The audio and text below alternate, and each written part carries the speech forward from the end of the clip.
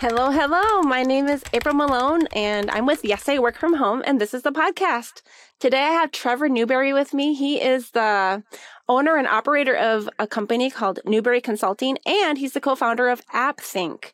Trevor, thank you for coming today. Thanks so much for having me. I'm excited to be here. Good. Tell us about both of these companies that you're working with. Sure. They're really, really related. AppThink is has grown out of my experiences with Newberry Consulting. So I'll give you a little bit of actually sort of a high level of what I do in general.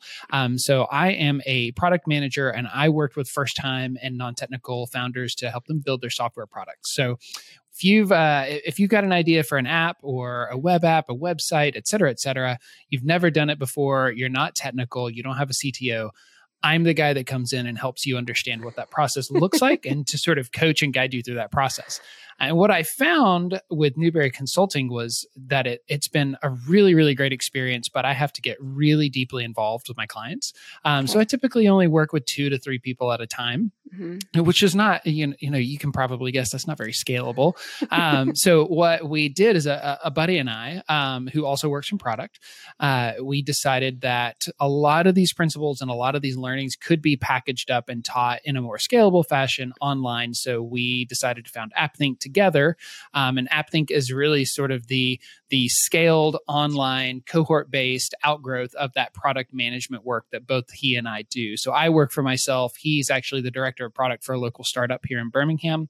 It's a perfect combination. There are plenty of other people out there that do similar work, but we are trying to change that game by adding just enough one-to-one help and coaching throughout that process that it's really, really impactful, but also allows us to service more people at a time.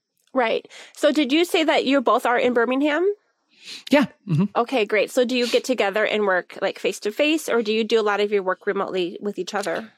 It's a little bit of both, but he is actually my backyard neighbor. So he's about 150 feet away from me at most times. So yeah. And we in the area of COVID, we do some face-to-face work, but it's always on my back deck, and it's, always distanced appropriately. So that's convenient. Do you literally have a gate that opens up between your backyards, or do you have to go around the block?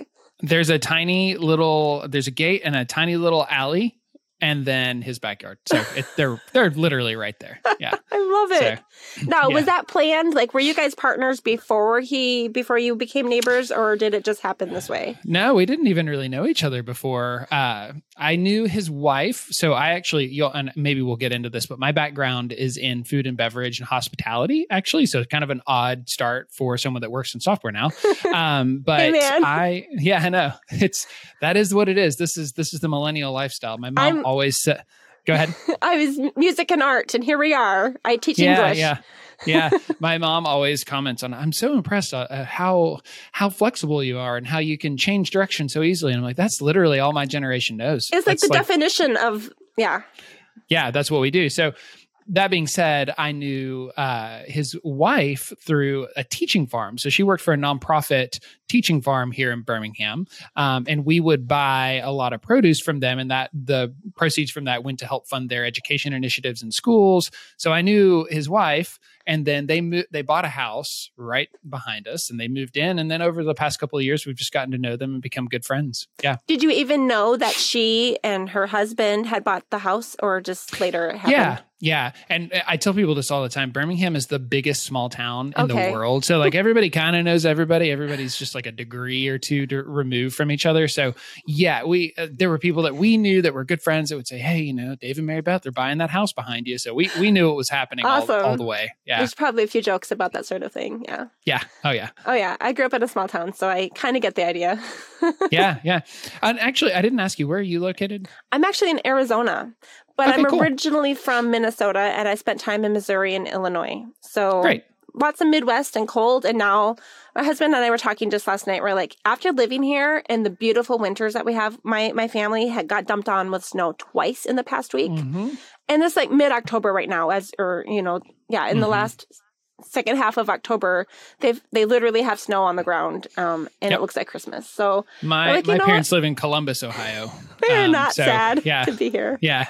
No, it's fine. Rather, they say you can't shovel sunshine. And that's a whole other story. But I don't think I've ever been to Alabama. Alabama is a surprising state. It is in some ways a very problematic state, but also it's it's one of the most biodiverse states in the country. It's sort of a hidden gem. Wow. So if you're into hiking, if you're into camping, we have everything from sort of flat, pretty farmland to the very foothills of the Appalachian Mountains to a really beautiful coast. So all kind of packed into one state. It's a surprisingly pleasant place to live. Yeah. You're selling it. Yeah. And it's a very inexpensive place to live. So let's go back into your history a little bit. Sure. And why don't you, I know you gave me like the broad overview, bird's eye view of this, but let's talk about how you got into the software development and why specifically you're wanting to work with people who are non-techie. Yeah, absolutely. I get it. So I know it's a big problem right now. Just to kind of give you the background that you asked for, I worked for a company that experienced a fire in 2017. And when that happened, we were closed for about 4 months. I didn't know what to do. I was really lucky. I had a paycheck coming in, and a couple of very good friends of mine said, "Hey, you should look at consulting. You know a lot about the industry. Maybe you can help some people out this way." So I started by targeting food and beverage businesses, hospitality businesses. I knew a lot about it, everything from the accounting to purchasing, the supply chain, the logistics of it, hiring, firing, training, the whole thing. What I found was that industry is very poorly situated to pay for, and even really not a lot of demand for professional services. Okay. So along the way, I was really fortunate to be connected to a couple of accelerators, student accelerators, incubators here in the Birmingham area. So, and a lot of those, you may know, a lot of those have to do with tech. So I was asked to be a mentor several times over and was exposed to some different software ideas. And I thought, this is pretty cool. A lot of the same principles apply here. It's not a one-to-one, but I'm really interested in this industry. And so I just organically began to move my own training. So I did a lot of my own internal training, a lot of the work to sort of understand the industry and what goes into working with building software. And just over the past few years, I've really organically, but very intentionally moved my business in that direction. Now, when I talk about non-technical or first-time founders, what I find is that there are a lot of people out there that have really big ideas, and they want to build something like a mobile app. They want to build something like a website or a web app, or sometimes even people that I talk to that have big ideas for big SaaS platforms that are really, really complex and really expensive to build. But because there's not a lot of experience or any experience with those people, there is a huge thing that we call at AppThink the software sinkhole, where there is the process of building software is so different and so unique and so problematic if you don't know anything about it, that a lot of people that don't have a technical co-founder, they don't have a CTO, they don't have, they're not coders themselves, they end up losing a lot of money and a lot of time on these projects. So I have a really deep passion for those folks and saying, like, there's not really a reason that they shouldn't have a fair shake at building a really successful software product. Yeah. So I really work hard to help those people understand what that process looks like and to have successful outcomes from those efforts. Yeah. A fair shake. I like that. Yeah. So basically there's a market there, but there's also a sinkhole, and not very many people can navigate those, all of the nuances in the tech side of it. Yep.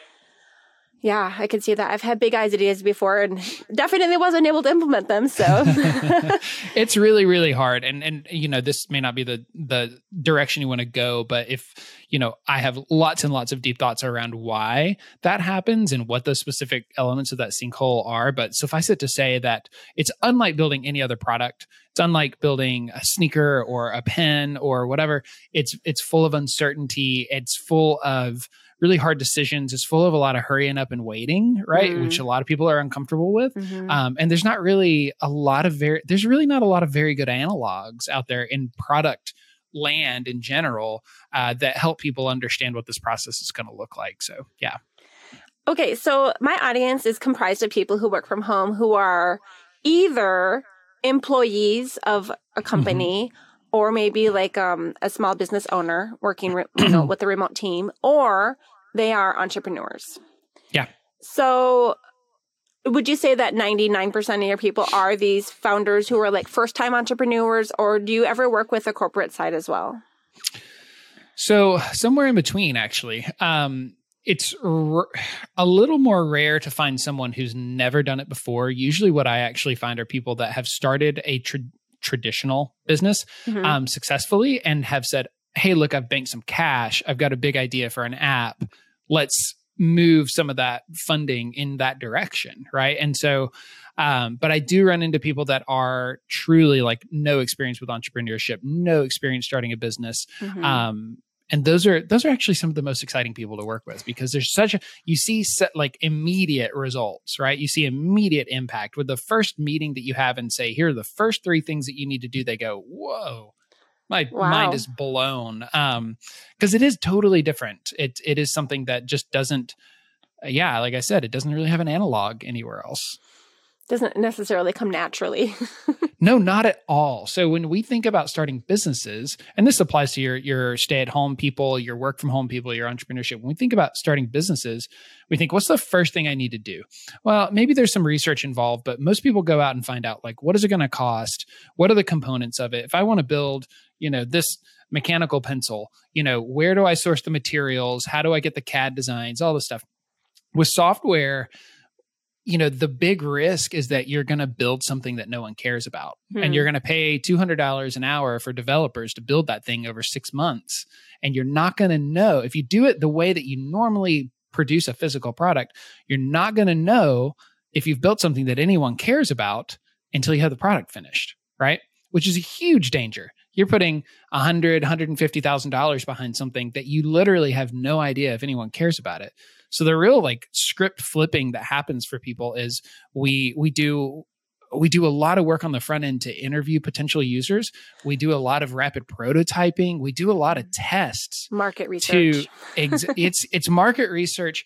It's market research in a different way than most people think about it, though, because it's actually getting in front of people and putting even fake products in front of people to see, how do you react to this interface? Can they find the right button to click? By the way, do you even care about this problem? Is this a problem that you don't care about solving, or is this a problem that you really care about solving? Or is it not a problem at all? So a dear friend, I don't know how long ago it was, maybe 20, 30 years ago, some family friends built a house, and the dad was, he was an electrician, but had a lot of people in the, construction business. And so he and his family members and friends and family built his dream house they had 7 kids. And built it on the country between 2 really huge trees, and it was gorgeous, and it took so much time. And in the end, they lived in it for, I think, a year, and then they sold it. They said it cost so much more money than they expected. It took so much longer, and it was so stressful that they just had to basically move back into town into a much smaller house. And that's they stayed there for like 20 years.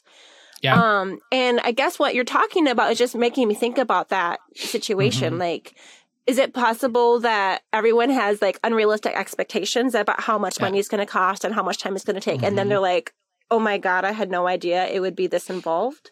Yep. Or do you ever have the happy ending where people are like, oh, that was easy? We always shoot for the happy ending. It's never easy. Starting a business and launching a product I had this conversation yesterday with a new client that I'm onboarding. And I made recommendations. I've always got these books beside me that I'm like, read this book and read this book. But I always tell people books are great resources.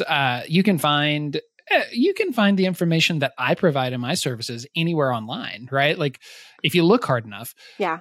But the practice is what's the most important thing. And that's where I think most of the hangups happen is the resistance to the time that it takes to get comfortable with these processes and these techniques, the time that it takes to do that. It's a little discomforting, but it is also the old adage of you slow down to go faster, right? If you slow down early on with building specifically software products, but really any product that comes with a lot more unknowns than knowns, that's the way that I put it. So, if you know a lot, if there are more things that you don't know than things that you do know at the beginning of the process, like the agile methodology to get technical is a really good fit for that. And if you slow down at the very beginning and do the work that you need to do to turn some of those unknowns into knowns, you're going to have a ultimately a cheaper, faster, and more successful experience. Very rarely does anybody build a new app or a new website or whatever, and it's Uber, or Airbnb. Like that iterative process is so important. Even if you get it out of the gate and it's moderately successful, there's still just like over the lifetime of a product, you still have to keep going through this process of iterating, talking to your customers, testing different things. It's a long process, but to get from idea to what we call an MVP it's never painless, but it can be a successful process if you're willing to do some work that feels counterintuitive. Got it. Yeah. And also, one of the things I thought about when you're talking about the house is that is a really, it's interesting because people use homes as analogs for building software, and it both works and doesn't work at all, because the difference with software is that like with a house, you can't tear the foundation out, right, and put a new one in. The whole house comes down, right? Once you've built it, right? With software, you can. Oh. And so that gives you a lot of flexibility, but it also brings a lot, like with that greater flexibility, creates a lot of unknowns. Like what sort of database mechanisms do I need to have built here? If I change it out for this, what does that do to the experience of using the software?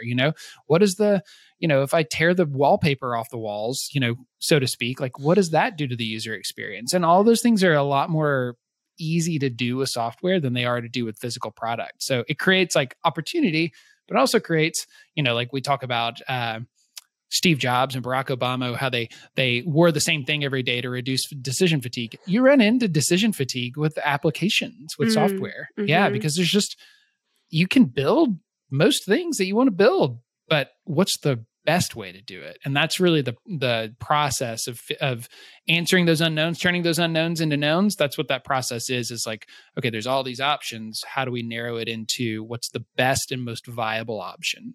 Yeah. Let's talk about efficiency for a few minutes. Sure. When I was asking you some things that you might want to talk about in this interview, you seem to have a lot of ideas about managing your own workflow, efficiency, and like you said, reducing that fatigue. Did you say that? You were talking about decision fatigue. Yeah. How does that play into like your everyday life, working from home? Yeah. So, COVID-19 obviously changed a tremendous amount about working from home for a lot of people. My wife is working from home for the first time ever. Yeah, my husband too. Yeah. Thankfully, she loves it. It's a great change for her. Yeah. But I know that's not true of everybody. And so I wanted to say one thing out of the gate is that it's really, really hard, and it's a never-ending process of figuring out how to work from home and do it efficiently. My advice tends to stay high level because, as you probably saw from the pre-interview questionnaire, I'm really acutely aware of everybody has different situations. People have kids. Even there's differences in predilections for men and women for different kinds of jobs. And so, the biggest piece of advice that works for me is to have a schedule that you stick to have a routine that you stick to. Because what I find is that, again, that's the decision fatigue thing, is that if one day I'm up at 10 o'clock in the morning and I start working, or one day, the next day I'm up at 6 o'clock in the morning and start working, I am so much less productive. I get so much less done. So I try to stay on a schedule. The flip side of that is that I do have some more flexibility. I mentioned that we have some construction next door. Yeah. So we live in a historic neighborhood. The homes were built really strangely close together. So I live in a neighborhood like that. Yeah. So the workers in this home, someone just moved and the new owner is doing remodeling. They left all the lights on in the house last night.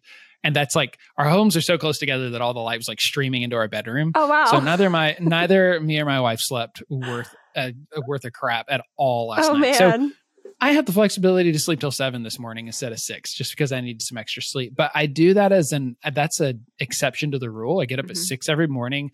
I have a routine with the dogs. I have a routine with breakfast. And it's hard to describe in really concrete terms, but over time, that has a profoundly positive impact on what I'm able to get done.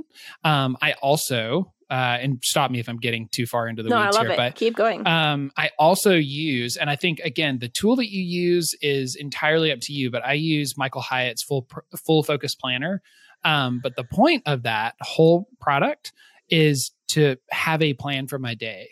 And I try my very best to do that the day before. I don't wait until I start that day to plan what I'm doing.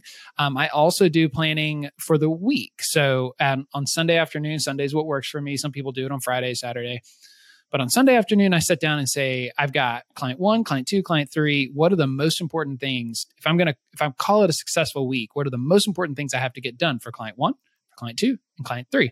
I write those down, and I have a one page, actually sort of like an open 2-page for every day where I can take notes. I can schedule my day. I can write those most important things down. And that really helps me stay on track because, as you may have picked up, it's complicated building software. And when you're working with 2 or 3 different software products in different industries, it can get a little bit wonky. Your brain can get a little confused. So that planning, that planning the day before, and even taking stock of what your week, like defining what a successful week looks like on Sunday or Friday or Saturday or whatever, and writing that down and holding yourself to that is incredibly helpful. Yeah.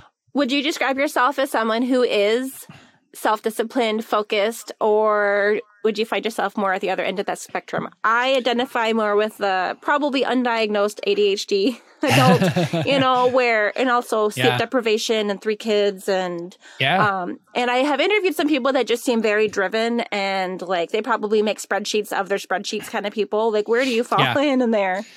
Not quite that driven. I would just say I thrive on routine. I thrive on knowing what's going on in my day.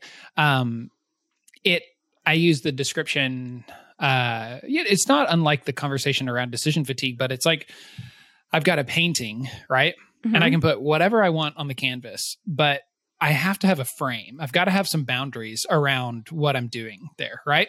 So structure and routine really helps me to sort of understand how I'm going to paint my day or paint my week, if you will, to stay with the metaphor. That being said, it's not something that just comes naturally. I wouldn't call myself, I know having 2 companies probably doesn't sound like this, but I wouldn't call myself a driven person. I don't feel that competitive, driven nature, but I like to be doing things all the time. That's something that is true of me. My wife and I often will argue about this. My wife really loves to have like downtime, like not doing anything downtime. Oh, yes. Yeah. I love having a weekend or a vacation, but I can't not be doing something. I just gotta not be doing work. Maybe I'm doing something on the house, or I'm working on a different project that's just for fun or something, but I've got to be like up and doing something. So I think that's really, it's not so much like a driven, like I've got to succeed sort of thing. It's just I just have a drive to do things. Right. And having that structure and that routine helps me to organize some of that energy. Because otherwise I do ironically end up sitting in a chair, playing a video game and feeling bad about myself or something like that. I hear you. It's not a very pleasant place to be when I don't have that structure and that routine. Yeah. Right. Now, do you work a typical 40-hour work week, or do you have do you stack your days, or how do you do that with meetings and things? I've had it change over the years of working for myself and working from home. Generally speaking, I try to hit about 40 hours a week. There are times when you need to work for more than 40 hours a week. Mm-hmm. Start having 2 businesses, it certainly will increase those hours. And also being in product management, it's hard because with product, you're working, I'm interfacing with marketers, I'm interfacing with developers, I'm interfacing with the stakeholders, so clients, people that have the money, and coordinating all of those interests can take a lot of time and take a lot of energy. But most of the time, 40 hours is all you need to get work done if you can find a system that works for helping you be efficient. Now, that being said, if you're the kind of person that needs 80 hours a week, but 30 of those you're like kind of just figuring things out, you have less of a structured workflow, you're sort of fine, whatever works for you. I would say that you don't need to have your nose to the grindstone for 80 hours a week. That's kind of silly. I don't think that if you have a job that requires that of you, then you should reconsider. I just think that that's not a healthy way to be living. I've done that. I've worked in hospitality and food and beverage, and I've done that life, and it was not good for me. It wasn't good for my marriage. I would never go back to it. I'm very thankful for the lessons I learned from it, but I would never go back and do it again. But yeah, 40 hours a week is what I try to keep myself at. If I go up to 50, it doesn't bother me. Sometimes it's required, but yeah, but also in keeping with the theme of having a structure, like I target that, right? So it's like 40 hours a week. If I stay on track, like I know I'm going to get all the things done that I need to get done in that 40 hours a week, right? So it's just a good metric for me to measure whether or not I'm getting stuff done. Yeah. I don't know if I asked you this at the beginning, but how long have you been working from home? Because you talked about you were in the food and beverage hospitality industry. Yeah. How many years were you in the industry, and like when did you go home? So I've been working from home in various capacities, sometimes part-time, sometimes full-time since 2017. The fire. Yeah, the fire. That was really the beginning of me doing that and figuring this whole thing out, which was, kind of bonkers at first. I would spend a lot of time tooling around on Facebook because I couldn't figure out what to do. Oh yeah. It's really, really hard. I want to keep going back to that for your listeners. Like if you feel like you can't get it right, like welcome to the club. It's just part of it. Yeah. Mm-hmm. You get better at it, but you never get 100%. I don't know that many people that are 100%, but yeah. So 2017, I was working in the food and beverage industry. God, I mean, since I was 16 for a long, long time. I went to college. I have a degree in political philosophy. The whole time I worked in food and beverage. Like I paid my bills and drinking money and everything like that came from, waiting tables and bartending and all of that. So, I did it for 9 years also. So yeah. Okay, good. You understand then. And I think that, one of the things that I struggle with now just personally is like my wife she's changed jobs a few times. She's a nurse. And those hours are not as typical, but towards the end of her time in clinical work, she was doing more of a 9-to-5 kind of job. And I've never had that. I've had, running coffee shops where I was at work at 5 a.m. I've had bartending shifts where I was coming in at 1 or 2 and staying till 1 or 2. Weekends. Yeah. I never really had that experience of a 9-to-5. And so I think that gave me an advantage going into work from home because I was more flexible. I didn't have sort of an ingrained expectation of what work was, right? Or when you had to work. Yeah. But also it sort of hamstrung me in the same regard because when I have friends that say like, hey, I'm applying for this job, I just don't have a lot of those reference points. I've never had a 401k. I've never had employee sponsored healthcare. They're just experiences that I've not had that it makes it difficult for me to speak to, Right. So, yeah. Yeah, I did the restaurant thing too for a long time. And it's funny because I went from that into a 9-to-5 job, and then I ended up working nights for like 10 years. And actually it's more like 12. And I kind of feel like I'm striving. I mean, I know a lot of people want to just drop that, but I am striving back towards those regular business hours because that's what my husband does. And my kids are in school, and I want to have the evenings and weekends with my family and not be sleeping or zombie or whatever we've been doing, like basically my kids' entire life. Do you feel like you're trying to push yourself towards more of those regular business hours now? Well, absolutely. I've said, I really thrive on having a reliable schedule. It allows me to make better use of my downtime. It allows me to make better use of the time when I'm not working because I can define when I'm not working. Now, because we don't have kids, we have 2 dogs. That's it. Like last night, I had to get a proposal to a potential client, and we ate dinner, and I sat down and spent an hour working on that. It's not a big deal, right? Yeah. Like I just don't have the demands on my time that a lot of people do. I have said, and will continue to say, that parents throughout the COVID-19 work from home lifestyle, y'all are the rock stars. I don't know how you do it. I don't want to do it. I'm sure it's really, really, really hard. And I cannot express adequately enough how much I respect the people that are able to do their work, have kids, manage learning from home, or, the real uncertainties behind going back to school and all that comes along with that. Yeah, you have my utmost respect. Respect for sure. I kind of identify as like a stay-at-home mom since I am home all the time, but I also definitely identify as the working mom.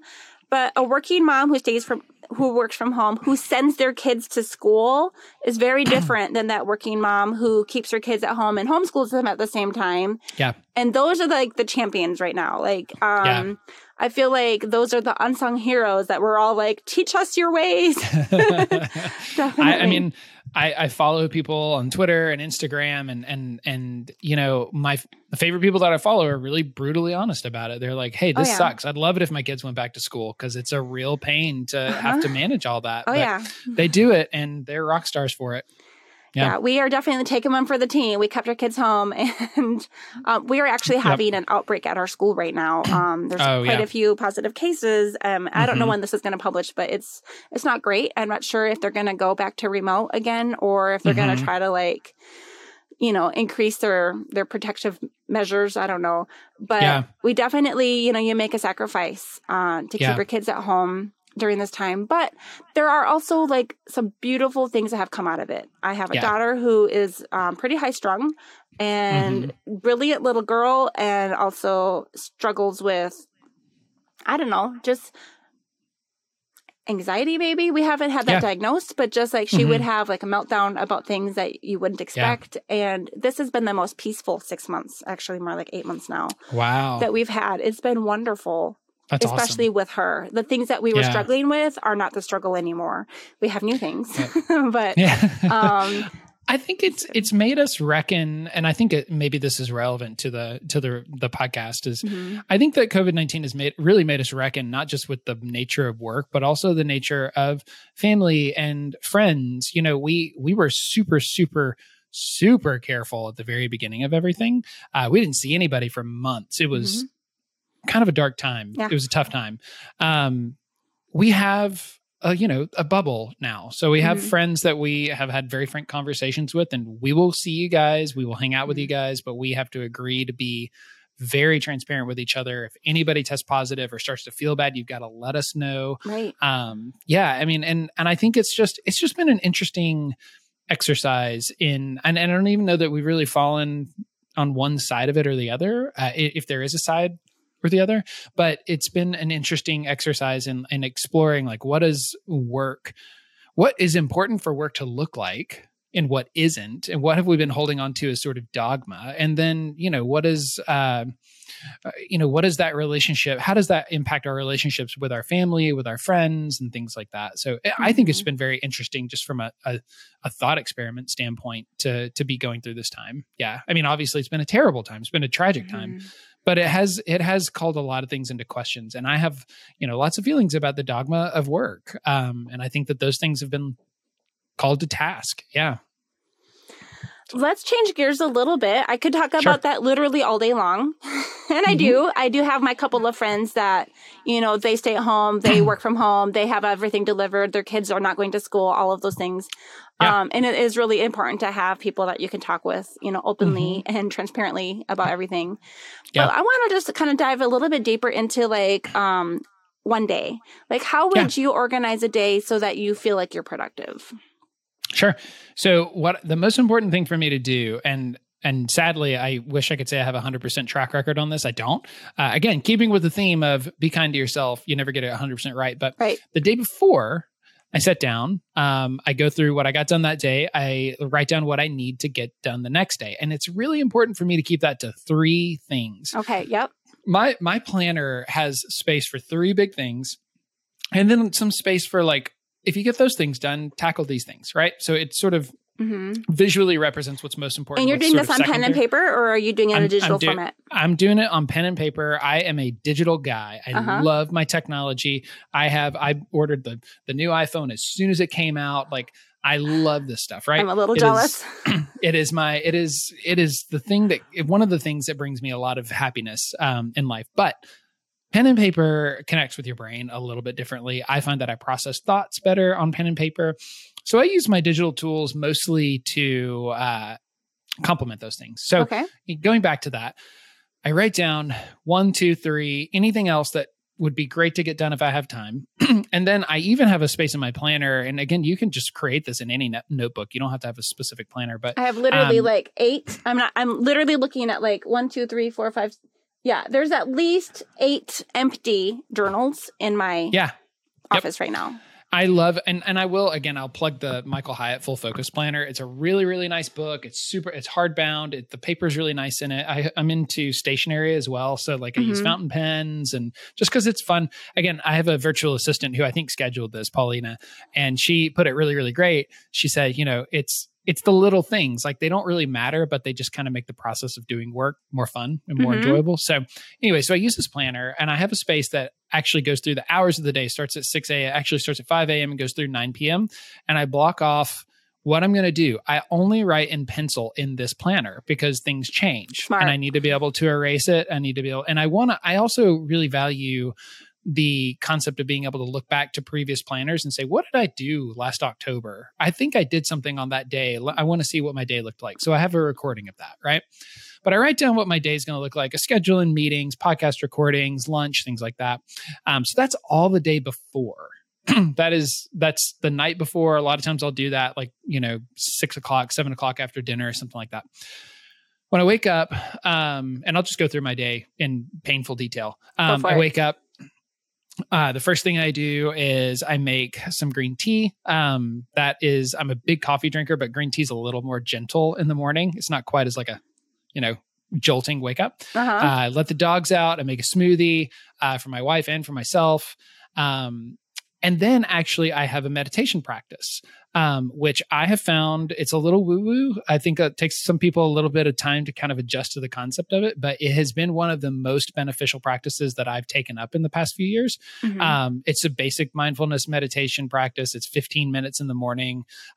Really helps me keep the thoughts and emotions that are constantly with you when you work from home, especially if you own the business. So a lot of people are working from home, but they're still working for an employer. When you own a business and you work from home, everything is you. Marketing is you. Delivery is you. When things go wrong, it's you. There's no one else to look to. There's no one else to support, something blew up today. Well, guess what? That's your problem, right?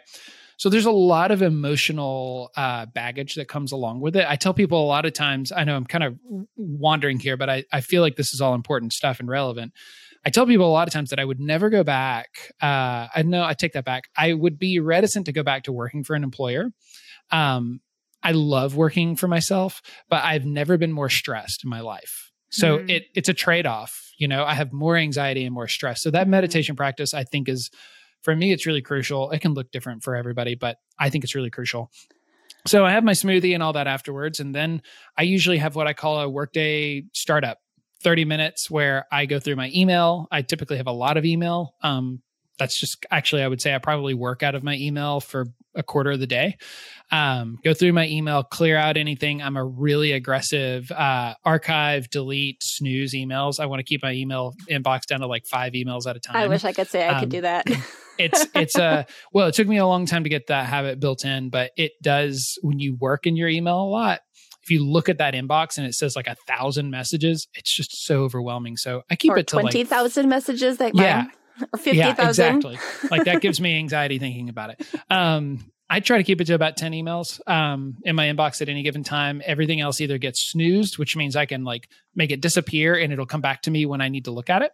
I archive it, answer it, or I delete it. So, and after that weekday startup, that 30 minutes, I jump into my day, which I have already planned in my planner. So I can start to work. I've got my schedule. At the end of the day, I have a weekday shutdown, which typically is when I will try to get to planning my next day. Sometimes it is occupied by final emails that I need to answer, sort of administrative setup for the next day. So sometimes I get to that planning process later in the evening. If I can, I try to hit that planning process at that time, usually about 3:30 in the afternoon. And then I go and do a workout, and then that's it. So one of the people the only couple that's really in our bubble, I don't have a garage, but he does. And working out has always been something really important to me. And I think it's also really great for your mental and emotional health. So we built a garage gym in his garage. We split the cost of the equipment and built that there. And that's really the end of my, I have a schedule for the day. Everything after that is, dinner and hanging out with my wife. So where did you put your office in your home? And okay, I'm going to ask 2 questions and I'll just tell them both up front. Sure. And when did you hire your personal or your virtual assistant? Yep. Good questions. So the office in my home is in a guest bedroom that rarely, especially in COVID-19, gets used as a guest bedroom. So It is a office with a bed in it. That's where I'm sitting right now. You can barely see it. I kind of turn the lights off and close the blinds, but that's, there's some pillows right there. I did that before, guest bedroom / office. And then when we had guests, I had to move everything out. Yeah, I leave the desk in here and everything. I just clean it up for guests. It's like, look, this is 98% of the time, this is an office, and 2% of the time someone sleeps in here. Right. So the stuff stays. But when it comes to the virtual assistant, Paulina has been a godsend. I could not express how much I appreciate having her as a part of my little tiny team. Really, it's just the two of us. Now she has transitioned to working with AppThink. So Newbery Consulting, because I really only work with 2 or 3 people at a time, it's manageable for myself. It's not really something that I have a hard time keeping up with, but AppThink is going to be a bigger deal. So she's helping with a lot of the digital marketing stuff, scheduling stuff, helping with like scheduling podcasts, things like that. So I hired her a little over a year ago. And I'll be honest, if she listens to this, she may get mad at me. I did it kind of out of curiosity because I'd been looking into what it was like to have a virtual assistant. Like there were all these things that I needed help keeping track of and I wasn't doing a very good job of. And I had, I was really fortunate that I had enough income that I could afford it. So I brought her on and it was like, let's figure it out. Let's find a place for you, because I thrive on having some human connection. I don't need a big team on my company. I don't need more than a handful of people at max, but I don't do well when it's just me. My wife does not want to hear all of the problems that I have with work. She does not need to hear all that. I need someone that I can lean on and talk to and help process what's going on with my business. And so, from the technical side of things, from helping with digital marketing, prospecting, handling emails, scheduling, all of the above, she's been a godsend, but also just having someone there that I can shoot a text to and say, you'll never believe what happened. What do you think about this? Right. Because I can't do that with Abby. I can do that with Paulina. Oh man, I can relate to everything that you just said. I hired a virtual assistant in June and my company is brand new. We are not generating enough income right now. I'm still doing my working from home, teaching English stuff. But my husband is not involved in this business. He's got his own job and he actually is more of the homemaker of the family. He really likes cooking and planning meals and he probably wishes I'd help a little bit more with the cleaning. That's me too. Yeah. And so my grandma sent some money. And I'm like, nice. I know exactly how I'm going to use this because there are some things I want to do with this podcast. And especially since I wanted to do video, I have literally no idea how to edit. There's not enough time in the day. And then we also knew that we would be keeping the kids to do online school remotely with their teachers at school. And that honestly has taken way, way more of my time than I expected. I come from a homeschool family. I was homeschooled for 7 years, but homeschooling with just your mom helping you is different than having to go through all of the hoops of getting paperwork and worksheets and things back to a teacher in another location. That has taken probably 3 times as much time of my time than I expected. And so I'm so thankful to have this extra support. Absolutely. I love it. And I recommend that anybody that runs their own business at least consider it. I used a company called Belay to source my virtual assistant, and they were really, really helpful. But you can just find people on Upwork or Fiverr or in your network. If you know someone that's used someone, they can make a recommendation for you. Right. They're very, very helpful. And the one piece of advice I would give people, and you may echo this at the same time, is one of the hardest things for me personally as a type A person was giving over that responsibility. Oh, yeah. And that took several months for us to sort of hash that out together. But the more responsibility you can give up and give over to that person, the more value you're going to find that you get back from their time. Yeah. My virtual assistant is going to be literally editing and doing the transcript with me for this. And so he'll be reading every single word and listening to it multiple times, me talking. But I totally agree. And, there's little things that I was picky about at the beginning. And I'm like, about a week or two ago, I actually interviewed someone and he kind of challenged me about my perfectionism. And I was like, you are so right. I have not pushed forward in my building the company and creating content that maybe that I could sell or the things that will make more money. And I've been like nitty gritty on these little things. And I'm like, we've got to take I don't want to say bring our standard down, but we need to increase our efficiency by letting go of some of the things that maybe don't really matter. We had an interview a little while ago that had an echo in it. Sure. And, we could have spent a week and a half trying to get rid of the echo. Yeah. Trust me, I know. And then I was like, screw it. It's not worth it. Yeah. I think that people will be able to suffer through this. And we were able to bring it down quite a lot. But at the very end, I was just like, it's not that big of a deal. And you have a podcast. And you're starting another one. Yeah. So I have, we were talking about this pre-show. I have a podcast called The Dispatch with Trevor Newberry. It is I wouldn't even call it a passion project. It is a when I have time for it project. I don't have a regular posting schedule. I interview people when I find something interesting that I want to talk about or someone interesting that I want to talk to. It's a purely creative outlet. I really don't care if it has 50 listeners or 50,000 listeners. It's just fun for me to do. I am getting ready to launch a podcast for AppThink, which will be a more regular posting schedule.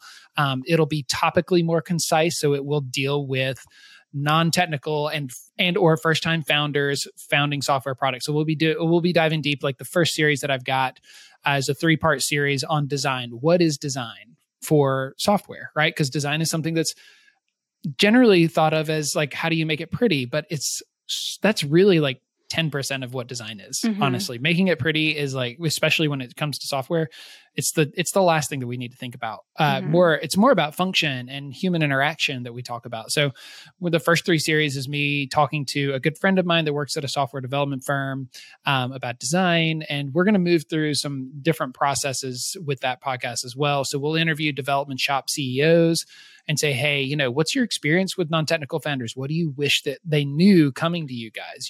So really just trying to create content on a regular schedule, which is a challenge for me, obviously, with podcasting, that will accent and help make the best of the AppThink product and the AppThink experience. So yeah.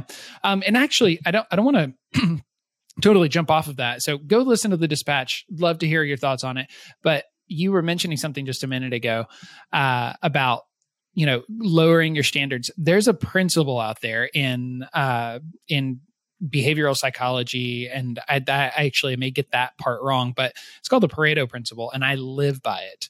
And because I have a similar problem, and the Pareto principle basically says that 80% of the value of something comes from 20% of the work, and I live by that. I will try to get as much of that 80% as I can. And if I have time to look for the next 20%, I will. But I find that it is a much lower efficiency use of my time and my effort to go beyond that. So I'm like you. If I record a podcast and there's weird coughing or something like that, I'll spend that 20% of the time removing everything that I can. And when I'm done with it, if I've spent an hour and a half, 2 hours editing it, I'm done. Walk away from it. It's fine. People have heard coughing before. It's an audio podcast. It's fine. Yeah. And it's the same thing. I used to obsess over reports that I would send to my clients, right? And I know this is a terrible thing to admit, but what I found was that if I had some typos or if the formatting was a little off, no one cared, because what they cared about was whether or not the content was valuable, whether or not it added value to their process as a founder. So I save a lot of time and a lot of energy and frankly, a lot of grief by saying, when I hit that 80%, it doesn't mean that I don't tackle that remaining 20% of value. I just do it when I have time for it, and I don't stress about it if I don't have time for it. Yeah. How do you spell Pareto? Pareto principle. Okay. Yeah. Before or the 80-20 rule is what some people call it. I will have to look into that. And is it a book, or did you just find it online? No, it's a theory. It's sort of a work. I'm blanking on the specific part of psychology, the specific section of the psychological world that it applies to. So I'm going to say behavioral psychology. I probably got that wrong, so forgive me. Don't worry. But it's a theory. So that people have come up with and gets often applied to work, and saying you need to maybe put a stop at that 80% and reevaluate when you have time for it, because you have other more important things to do. Yeah. I wonder if that like goes along with things I've heard about, like 20% of the people get 80% of the work done. Like I wonder It's the same thing. Okay. Yep. Interesting. It's the same thing. Yeah. And that applies in a lot of different ways. Yeah. And actually, when I mentioned that I work out a lot, and that's in strength training, it's the same thing.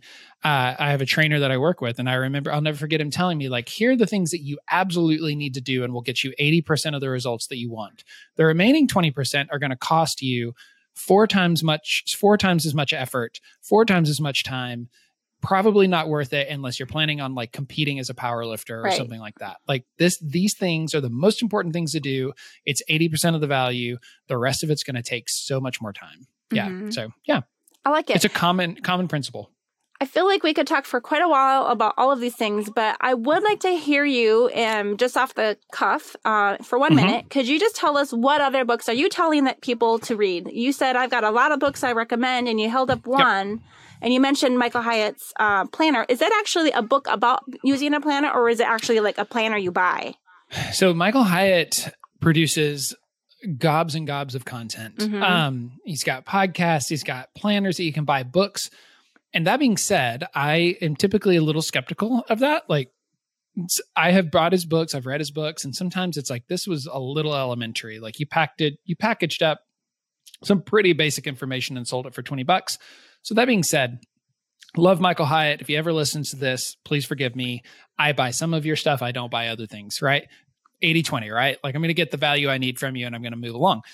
The planner is a planner. So it is an actual like daily, I don't know if you can see this, like an actual daily planner. So, and he does it on a subscription model, which is smart. Each one of these is a quarter. So I get one a quarter. The problem I'm running into is, what am I going to do with all of these planners when I have 4 a year that I have to store somewhere? But I'll deal with that when I get there. As far as books, I think that everybody would benefit from learning a little bit more about messaging and positioning, about how to talk to your customers and about your product in a way that connects with your customers. So I always recommend Building a Story Brand is a book. The company is StoryBrand. It's a guy named Donald Miller. He's out of Nashville, Tennessee. It is a really easy to understand and follow framework for building messaging.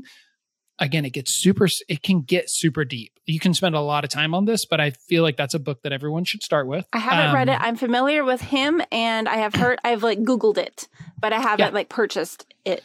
It's quality. It's quality information. You don't have to take the $3,000 or $4,000 seminar.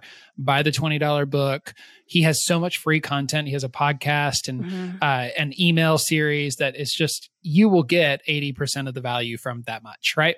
The other one is, I think everybody would really value or really get a lot of value from learning about product management. And here's the reason why. Product management is, I talk about it in the context of software, but even if you don't do product management, it is a human exercise in balancing competing interests, in balancing what features do we need to build? What does the marketing team need from this? What does the sales team need from this? What does the stakeholder need from this, right? So I think everybody, even if you don't do product work, as a business owner, as someone that has a product that you're trying to sell to people, would really, really benefit from learning more about what product management is and what the principles are. So Marty Kagan has a book called Inspired. I'll put that in here as well. Cool. Thank you. That's a good one. Yeah. And then honestly, I stick to those. I read a lot of business books, and most of them, as Seth Godin says, people ask Seth Godin, how do you get through all the books that you want to read in a year? And he says, I read until I get the joke, and then I put it down. And I do the same thing. I'll buy the book and I'll read until it's like, okay, I figured out what this book is about. I've got the point, and then I put it down. But these are books that I go back to over and over again. I will say that, now that I'm into this entrepreneurial world a little bit more, and I've been, keeping my eye on everything, everyone's trying to sell you their course or their product. But if they have a book, you can really get a good feel for what they're teaching from a book. And then, you can consider whether or not you want to invest in like a more in-depth or high contact program. But man, oh man, I mean, people sometimes put a few years into writing that book, and there's a lot in there. I think to that point, there's a guy named Sean Blanc who's also great to follow. Sean has he writes about this a lot. When he talks about buying books, he has a policy, and his policy is buy the book. Just buy the book. He's like, relatively speaking, as a business, especially, it's a small business expense. Right. It's usually $20 or less. Yep. And worst case scenario, it's kind of helpful, but not really. And you're only out $20. Now, if you go to Building a Story Brand, or if you go to Story Brand's conference, you're out a plane ticket and a hotel room and $3,000, right? So it's a big investment, but the book, it's not. There is actually one more book if you don't mind, if you'll indulge me. Yeah. So a good friend of mine in Atlanta, his name's Mo Bunnell. Mo has a really phenomenal company called the Bunnell Idea Group, and he does business development training. And his friendship and mentorship and his content has been incredibly impactful for me, because part of having a business like this, like mine especially, is sales, right? And it's icky. No one likes to sell. I don't like to sell. Mo's system, to put it in a very elementary description of it, is around being helpful, being kind, and providing value, right? It's a fantastic system, just the tactics of it, but also the way that it couches sales and business development in the context of, if you're selling, you need to be selling something that helps your potential customer. It needs to be helpful. You need to be generous, and you need to be kind about it. So he's got a book. Again, his training is also very expensive, but he's got a book called The Snowball System that I can't believe I didn't think to mention it earlier. I have lost the dust jacket. It's highlighted and marked up with pen. It's a fantastic resource. So I highly recommend that. He's also got a podcast that I think would be beneficial to anybody listening it. Yeah. So thank you for these recommendations. We'll go ahead and put all of the links to all of those books into the chat. How can people find you if they're interested in what you serve, or if they're interested in the products that you serve? You can that's okay. If they're interested in the I can't. You just take it from here. We will not edit this out. We'll just keep it going. No, that's fine. I do the same thing with my podcast. So if anybody wants to find me or get in touch with me, I will admit fully that I am the worst. I have the worst digital presence. It's because I spend my time doing work, and frankly, digital marketing is kind of annoying to me. It's why I value having people in my life that are good at it. But that being said, I have a website, newberryconsulting.com. There's also a website for AppThink. It's appthink.io. Currently, we're in the process of developing our MVP for AppThink. So what you can do in the meantime is you can go and sign up for an email course. We've put together a four-day, 1 email a day drip email course introducing the basics of product management. Dave and I put that together. It's really, really helpful. So you can do that. But also at Newberry Consulting or at AppThink on Instagram, Facebook, et cetera, et cetera. Okay. Yeah. Important to note that AppThink is appthink.io, which is kind of one of those new TLDs, but that was the one that was available. So that's what we have. Yeah. Got it. And so if we reach out to you, maybe we'll end up in a conversation with Paulina. Yeah. And is the drip thing, is the 4-day email, is that free? Yeah, totally free. So we can kind of get a feel for what you're doing and go from there. Yeah, it's a great place to start. It is, what's really interesting about it, I had somebody look at it that was a marketer, and they were like, you're not promoting yourself enough. And I was like, I'm not trying to. I'm actually trying to provide a lot of value. We don't have our MVP built yet, so we don't have anything to sell you, but I want people to get a feel for what AppThink is going to do and the approach that we're going to take. So it is just a free MailChimp drip email course. Of course, you give us your email, so when we have something to sell, we'll email you about it. Yeah. But right now, we just want to be able to provide some value and introduce people to sort of the ethos that we're trying to create with AppThink. So that is fair. Yeah. Well, I will also ask you to maybe just send me an email with some of the products. Like you had mentioned in here that your wife is in love with her desk, or you talked a little bit about some of the things that you guys like to use. Why don't you just send it to me, and we'll put it into the show notes, since we're out of time now. My kids are starting school now, so I need to go over, make sure they're in their classes. Yeah. And then I'll just put those in. We do a whole transcript. We do the video, and we have the podcast, the audio version. And people can find those links, and I appreciate that. Yeah, absolutely. I'll send that over to you. Well, thank you, Trevor. This has been a pleasure. Do you have any final words you want to share with our audience? Yeah. When it comes to working from home, stick with it. Pay attention to what works. Pay attention to if something makes you feel good, if something helps you get your work done more efficiently. There's not a cookie cutter approach to this thing. It's hard and it takes time to get used to. So, I like having a schedule. I'm type A. That may not be you, right? So pay attention to what helps you get your work done, write it down and try to repeat it. You don't have to be like everyone else.